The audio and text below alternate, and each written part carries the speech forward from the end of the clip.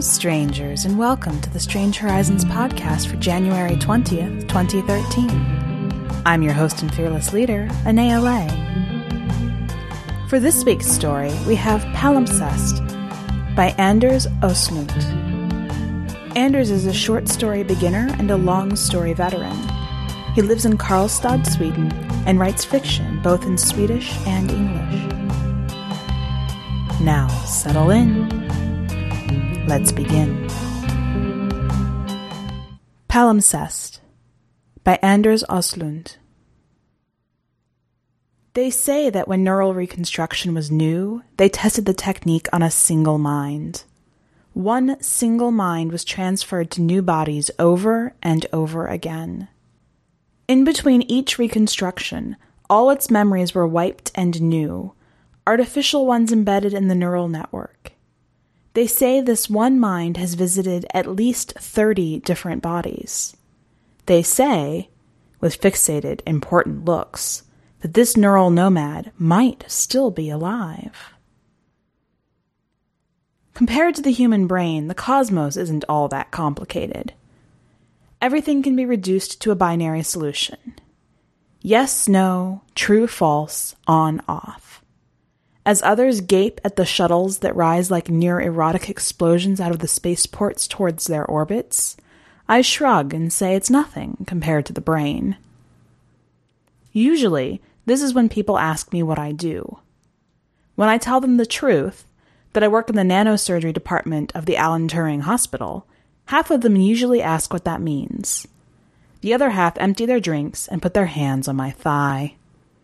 Usually, this is when I omit that I'm neither neurophant, neurosurgeon, nor neuropist.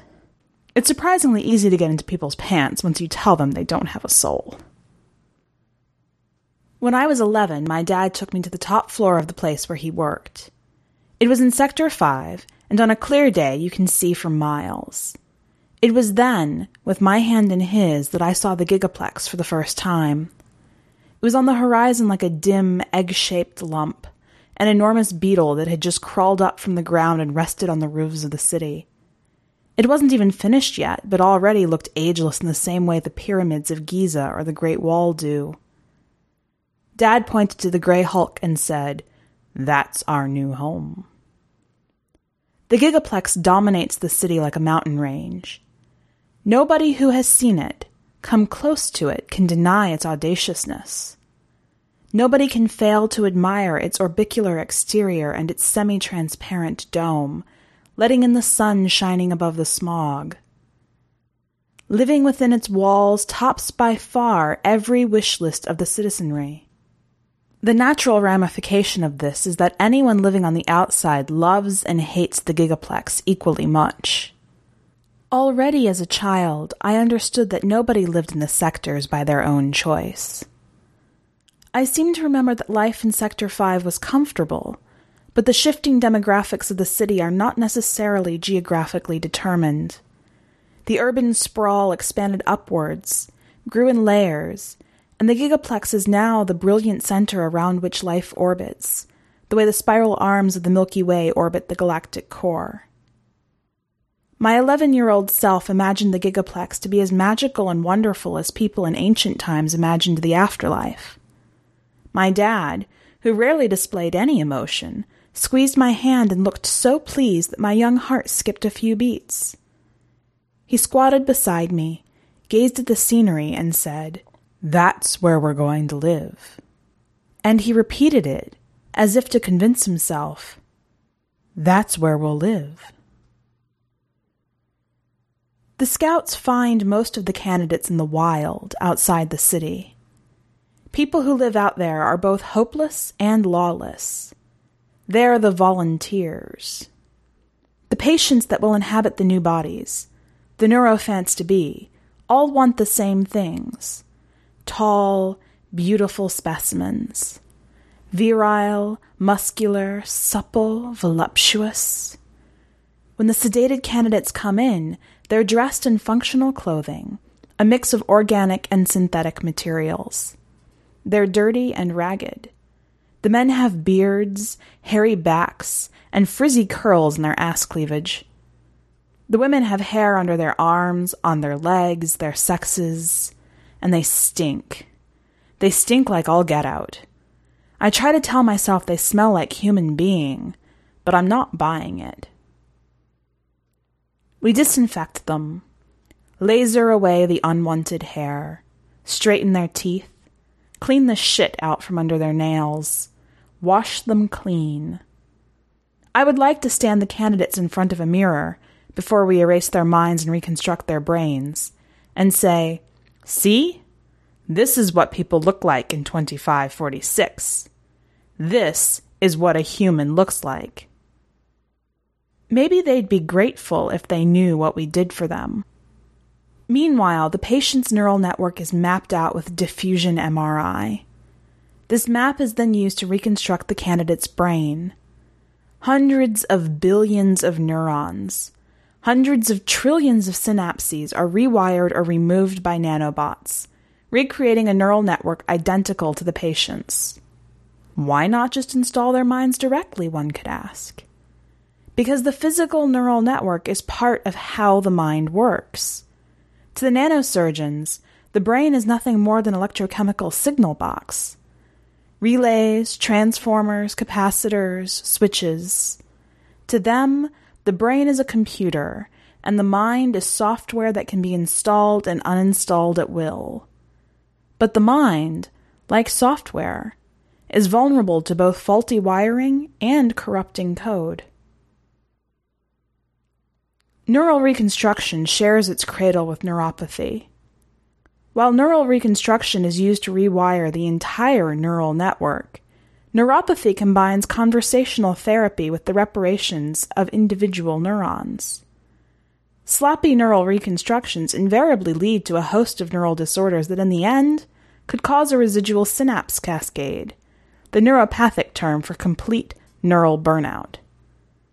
They happen when nanobots miss neural connections that cause snatches of the previous occupant's collected experience, souvenirs from former tenants, to rush in and wreak havoc on the neurophant's mind. Some neurophants who suffer synapse cascade are reduced to drooling vegetables. Others get on their feet and keep going as if nothing happened. After the neural reconstruction, we reboot them. That's what we call the month-long routine process to monitor their status and diagnose any deviations.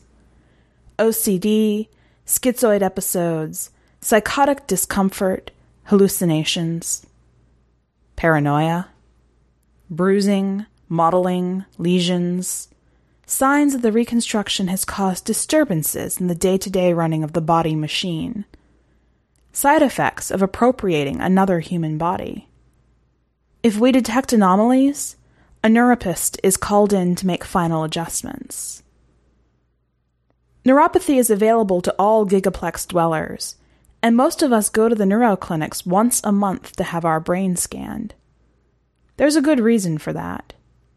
There are enough stimulants around to make people doubt their subjective reality. Enough tech-ids streaming information even as they sleep. Even neurostim junkies who run on electrochemical stimulants. The gigaplex never sleeps. It sometimes occurs to me as I wander its districts, magnetostratas, parks, and piazzas, that it's also never fully awake. One of the walls in Dr. Sulouet Singh's waiting room is transparent. From where I'm standing, the city looks like a gigantic moire of concentric circles around a center. A Zeppicopter floats idly by below me, the word Elysium written in enormous hollow letters on its skin. The letters are soon replaced by azure waves rolling in on a long beach, on whose snow-white sand shadows of palm trees move back and forth. The other wall is one big hollow screen showing greens, trees and sunlight sprinkling through massive crowns. I'm here because I dream. Actually, it's wrong to call them dreams. Dr. Sulouet Singh calls them scenarios. The scenarios are much more substantial than dreams. So much so that I can feel the warmth of the sun on my skin. So real I can taste the bile in my mouth. So real, I don't need to record them. I remember every detail. The sensation of real grass against my palms. The sound of my feet against the cobblestone. The way the old man's skin in Scenario 7 reminds me of the bark on a tree trunk. I go to sleep with nanotransceivers attached to my skull. They activate when I fall asleep, parsing my neural activity, recording my dreams to the neurocorder. It was uncomfortable at first, and I didn't sleep very well because I couldn't stop thinking about them, and I was afraid of what I would see. Things that I otherwise would have forgotten in the morning. What really sets the scenarios apart from dreams is they sometimes occur when I'm awake. In one of them, I'm standing in a field of waving grass that reaches my waist. Softly rolling hills all the way to the horizon. A warm green forest edge behind a cluster of simple, old-age huts and cottages. I can just make out the glimmer of water somewhere to my left. A hot sun setting into the golden grass. I prefer that scenario to the others. It's calm, pleasurable, and I wake with the smell of grass tickling my nose. Lately, things have started to happen in that scenario. I see a figure, dressed in a white, billowy garment. The setting sun shines through it, silhouetting the body. It's a woman. On the neurocorder, it looks like she's naked, and I can't help but blush. Dr. Singh lights up like I'm his favorite grandchild. Sits on his little stool and smiles at me. We talk about recent events, and then he looks at me with concern. They tell me they've received complaints, he says. Your coworkers seem to think you're preoccupied and vacant, that you don't respond when spoken to. I blink. I hear the sound of birds chirping and the rustle of leaves. The waist-high grass tickles my palms. Blue sky sweeps overhead. I blink. A figure dressed in white approaches. A woman's body is silhouetted against the evening sun. Dr. Singh's eyes narrow into slits, snaps his fingers in front of me. Nim? Hey, Nim? Yes, I say. There's talk that you run around in the outer sectors at night. None of my B, of course. It's your spare time. I blink. There's a hollow between me and the woman in white. She's walking down the opposite slope now. I've had trouble sleeping, I admit. I blink. They say that when neural reconstruction was the hot new thing, the waiting period for a new body was so long that the clients' bodies checked out before their stored minds could be transferred. When they were finally awoken, after months and years in the digital waiting room of the Alan Turing Hospital, they could finally talk about their time in limbo.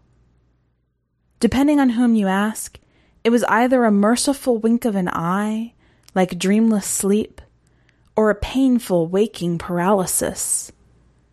They say that some minds couldn't handle it and celebrated their new bodies by committing suicide.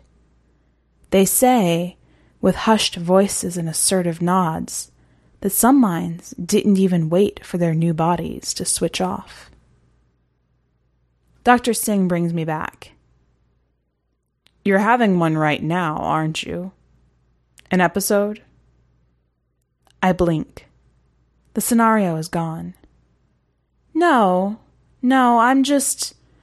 Listen, did NeuroCore do something to me? Tamper with my... I point to my forehead. It's his turn to blink. How long have you been thinking that? Not long, I lie. What is it you think they've done? I don't know. If something happened in my past, when I was a kid, maybe they've been experimenting on me. Maybe they erased memories? For example, what? I don't remember my parents' deaths. That's something I should remember, right? And why do I dream of places I've never been? I don't know, but it is interesting, Dr. Singh says. I sigh. I don't think what we're doing, I don't think it's working. If that's how you feel, says Dr. Singh. The bags under his eyes seem heavier, and he is slumping more than usual. You know, I wish I could tell you. Then he shuts his mouth. Back in my unit, I pour an enormous black market vodka and bring out a small, spiral-bound stack of paper I bought in an antique shop in Sector 10 for an absurd amount of credits. I also bought a box of pencils, wooden rods encasing a thin cylinder of graphite that can be sharpened into a point and used to write on the paper. I'm not used to the fine motorics involved in drawing, so I go through several sheets of paper before I end up with something acceptable. My place in the wild. It's out there. I've been there before, I'm sure of it. And I know what I have to do now. From the maglev train, Sector 12 seems to bathe in a milky white liquid. The mist has come down from the mountains, and the raw moisture can be felt even up on the station platform, which is, by the way, an absolute marvel of architectural boredom. A graphene gray ellipsoid shell over a couple of maglev tracks.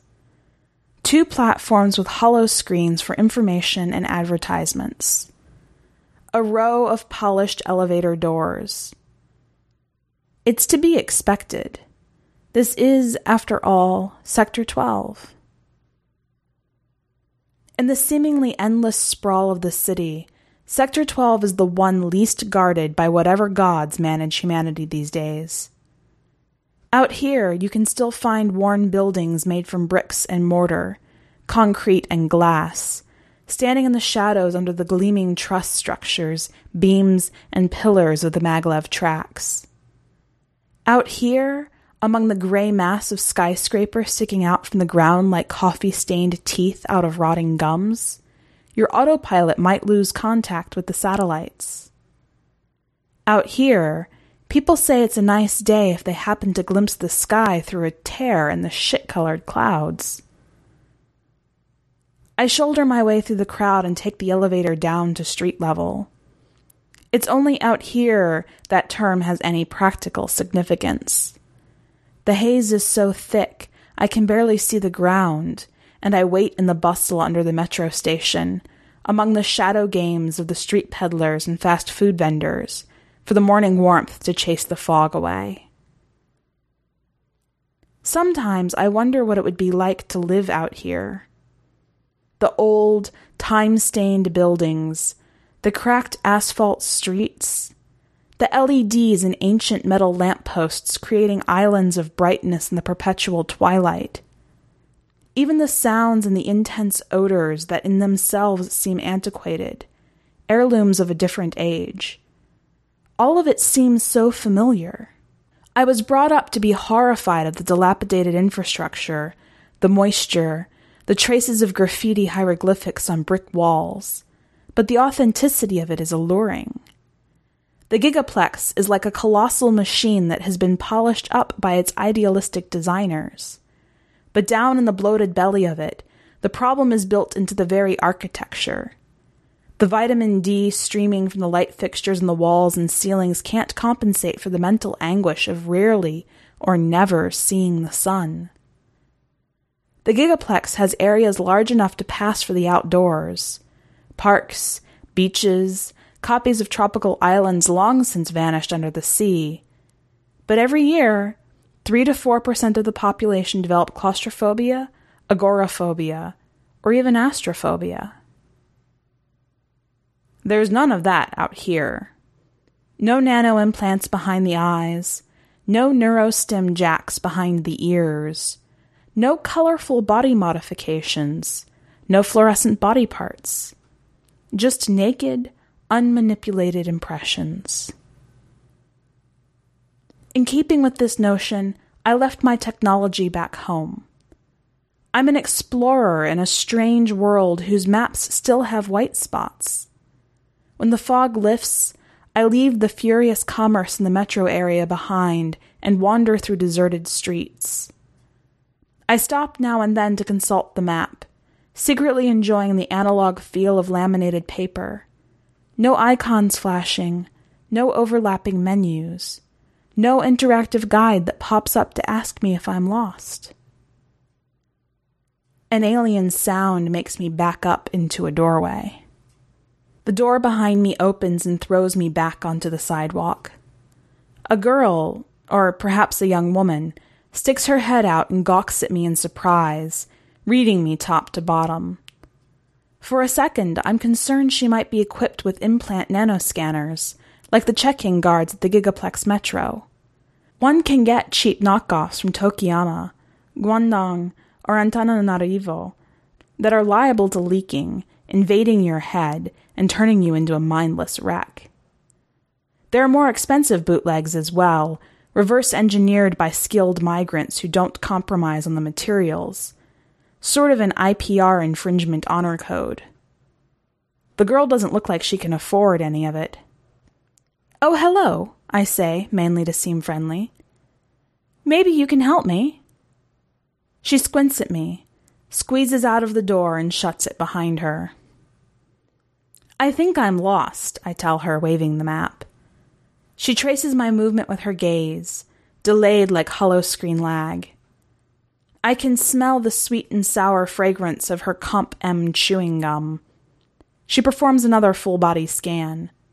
Stops chewing. Raises an eyebrow. Comp M makes the world run in slow-mo. Her arm comes up and a finger points down the street. "Thanks." "You're a plexer, aren't you?" A sinking feeling grips me and I look around. "What makes you say that?" She rolls her eyes. "You don't think it shows?" "How does it show?" "Your clothes, your hair, everything. It's just wrong."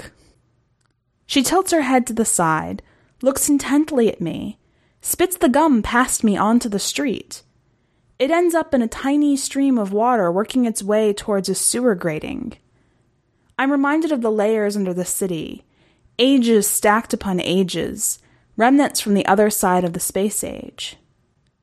"We get people like you every weekend. Come down here like they're on vacation." "I'm not. I'm looking for something." "Like what?" "I'm not sure. I'll know when I see it." I look around again to make sure we're alone. "Oh, you're one of them," she says, nodding. "You're a dreamer." "What's a dreamer?" She shrugs as if there's no clear definition. "They show up here sometimes, looking for things they've seen in their dreams. That's what they say, anyway. As if there's something to dream about down here." I stare at her, my mind churning. Her face is round and innocent. Only her eyes reveal the prematureness of her adulthood. She frowns. "Are you all right? You're all pale." Yeah, I'm fine." "So what do you dream about?" she says. "A place." "What kind of place?" It's always a strange experience, evoking the memory of a memory. "It's outside of the city, in the wild. An open field, some trees, a lake, houses. Wait, I have a drawing." She looks at my crude sketch, shifts her weight to her right hip, twists her left heel impatiently. "You know it, don't you?" I ask. "So what if I do? I can't take you there." "Why not?" "Because." She pops another gum into her mouth, starts chewing frenetically, and blows a pink bubble. It bursts and produces a sharp echo, one single report against the walls on the other side of the street. They're not going to come after me. I'm not important, I tell her. Technically not a lie. I am, however, a NeuroCore employee, and they don't like it when we blab about what we do to outsiders. Will you pay? Of course. Down here, everything can be worked around with cash. Down here, cash is still king. I keep some handy in my backpack, and I serve her a pink plastic bill. Her eyes widen. I'm not sure how many credits it represents, but I know that it's the largest denomination this girl has ever seen. A curt nod. She's my guide. Is it far? Yes, but first we have to get rid of your squealer. My what? Out of patience, she grabs my hand and points to a small white scar on the back of it, in the soft fold between the thumb and the index finger. I blink. A man in a dirty, white doctor's coat washes my hand with gauze that smells of alcohol, places the tip of the scalpel against the skin, and glances up at me. I nod once, and he pushes the blade in, swiftly and expertly cutting a centimeter-long incision. Blood wells up. My new friend, the guide, is leaning against the wall, watching and smirking. I blink. He wipes with gauze, picks up the forceps and plunges its beak into the incision, feeling his way toward the tiny plastic capsule. Grips its waist and pulls it out. Drops it in my other hand. Washes up. Closes the incision with suture tape. The RFID chip is a tiny elongated cylinder, a seemingly dead object, but I know that inside there's electric life, circuits, a memory chip, a uranium battery, and an RF transmitter that tells the omnipresent scanners who I am. My link to the gigaplex. My link to the life I have there which, up until this moment, I could possibly have returned to. The physician places the chip on a wooden block and hands me a hammer. It's more like ceremony than a procedure. This is the price of trust. I blink. The two are watching intently, and I bring the hammer down. She takes me back to the metro area and hails a cab at least twice my age. Old Lane's End, she tells the driver, and we get a suspicious look. Another bill, and the taxi is soon snaking its way through areas increasingly worn and decaying. Old-age industrial complexes whose smokestacks have collapsed on top of the buildings. Rows of warehouses with black holes where there used to be windows. Abstract jumbles of pipes and wires and towers. Trees, bushes, and tall waving grass are feeding on the city, gnawing on its outskirts, reclaiming land. I see shadows of people, but not the people. We pass a handwritten sign that says Old Lane, and then we're in the grass. The driver stops. The road, already broken up, its asphalt dispersed, abruptly ends and the wild begins. We linger in the back seat, and the driver looks at us in the rear view, motor running. Well, he says, are you getting out or going back with me? We step outside. The grass whispers. From here, the city is like a dark, shapeless mass towering behind a veil of smog. It could be anything. The gigaplex, visible from every other part of the city, can't even be seen. I take a deep breath. The smell of the grass triggers an explosive recollection that imposes on my perceptions. The smell of the grass triggers an explosive recollection that imposes on my perceptions, and it's like staring into a mirror in a mirror in a mirror that goes on forever. I probably fall to my knees. I probably shout something and try to shut my eyes, but it's as if what I see is projected onto the inside of my eyelids. 1,000 forgotten memories flash by in an instant, like a fast forward through somebody else's life. I see buildings, windows, gates and doors, stairwells and lobbies, smiling, spitting, crying, shouting people, spaceships shooting up from the ground in 1/10 of a second and coming back down so fast they look like shooting stars. Colors cajoling in front of me in incomprehensible patterns. Fragments of movements, events, instants. A condensed parade of emotions. Happiness, sorrow, excitement, horniness, sleepiness, anger rushes through me, making my heart race. I hear voices, music, laughter, and weeping. The chime of 1,000 unidentifiable sounds. My tongue burns from 1,000 flavors, and my nose stings from 1,000 different odors. I don't know how long it lasts. Hours? Seconds? I blink. The last thing I see before my brain shuts down are rolling hills of green, living grass, a warm sun in a blue sky, and sparkling water. A figure walking towards me. Flimsy cloth billowing around her silhouette. Then darkness. They say 3 to 4 neurophants disappear from the gigaplex every year.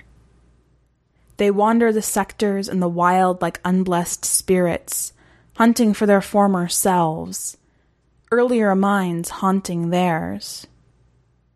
Nobody knows where they end up.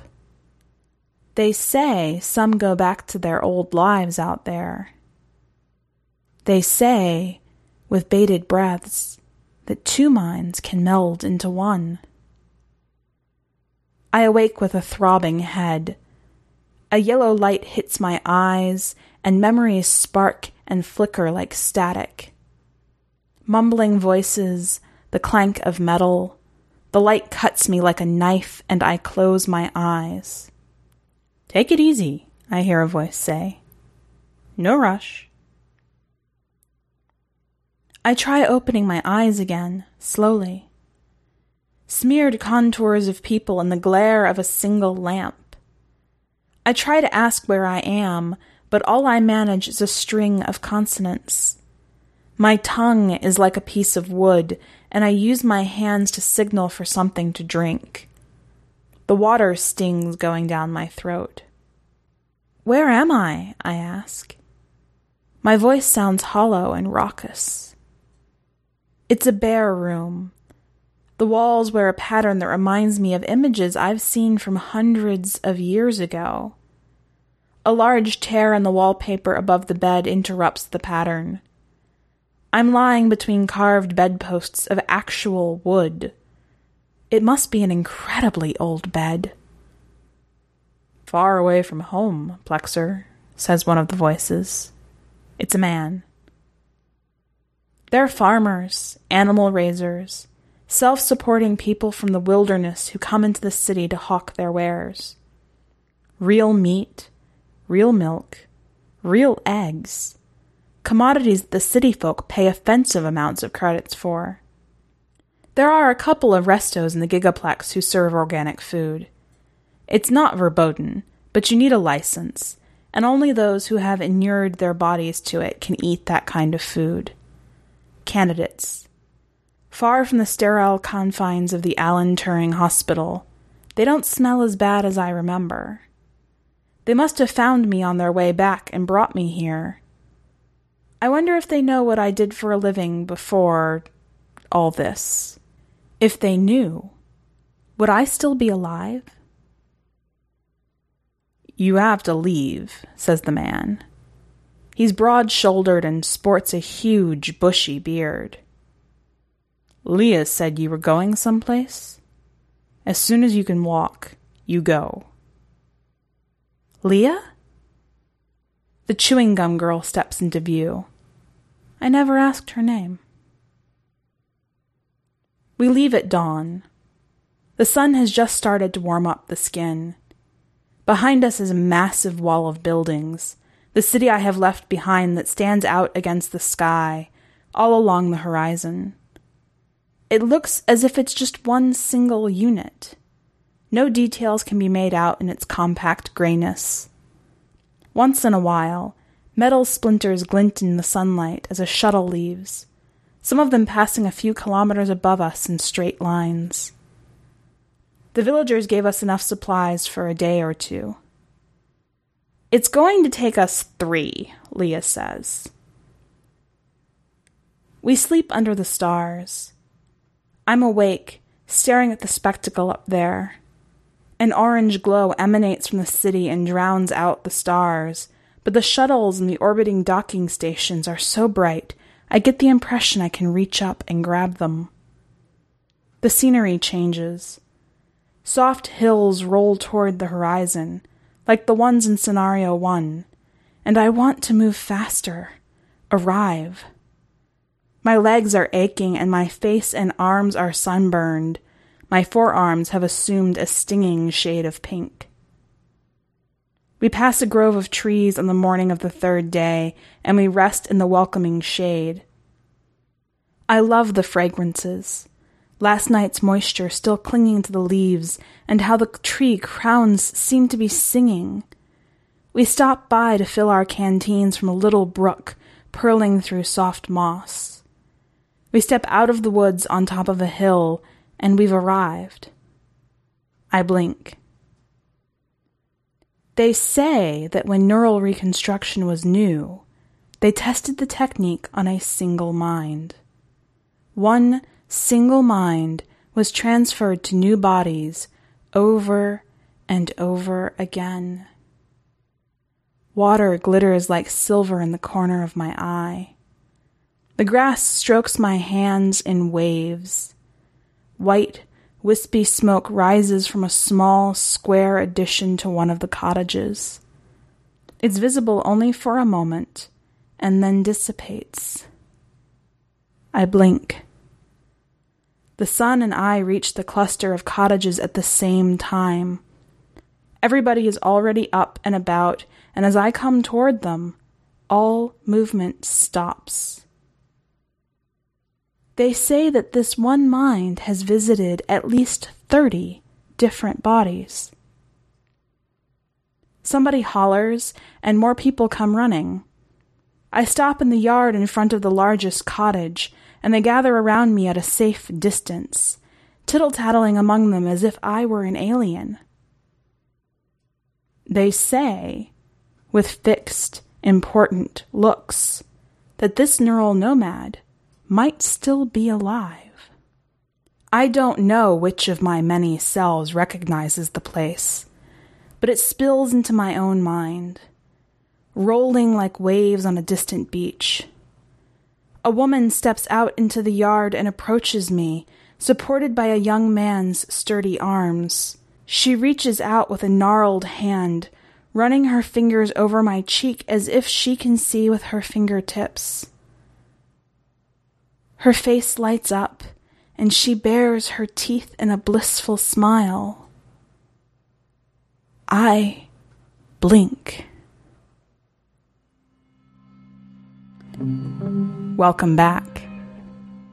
I really love the pacing in this story, the slow build, the little hints and the images coming one after the other until the final reveal at the end. The layers in here are really, really lovely. What did you think? Go to the website and leave a comment to let us know, either on the story itself or on the podcast. While you're there, you can check out the rest of this week's content. We have a poem, Architect by Sharon Kretz, as well as our usual reviews and an article.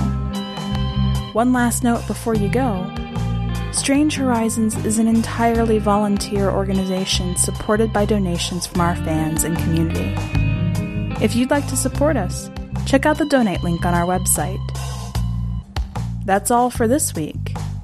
Until next time, stay strange.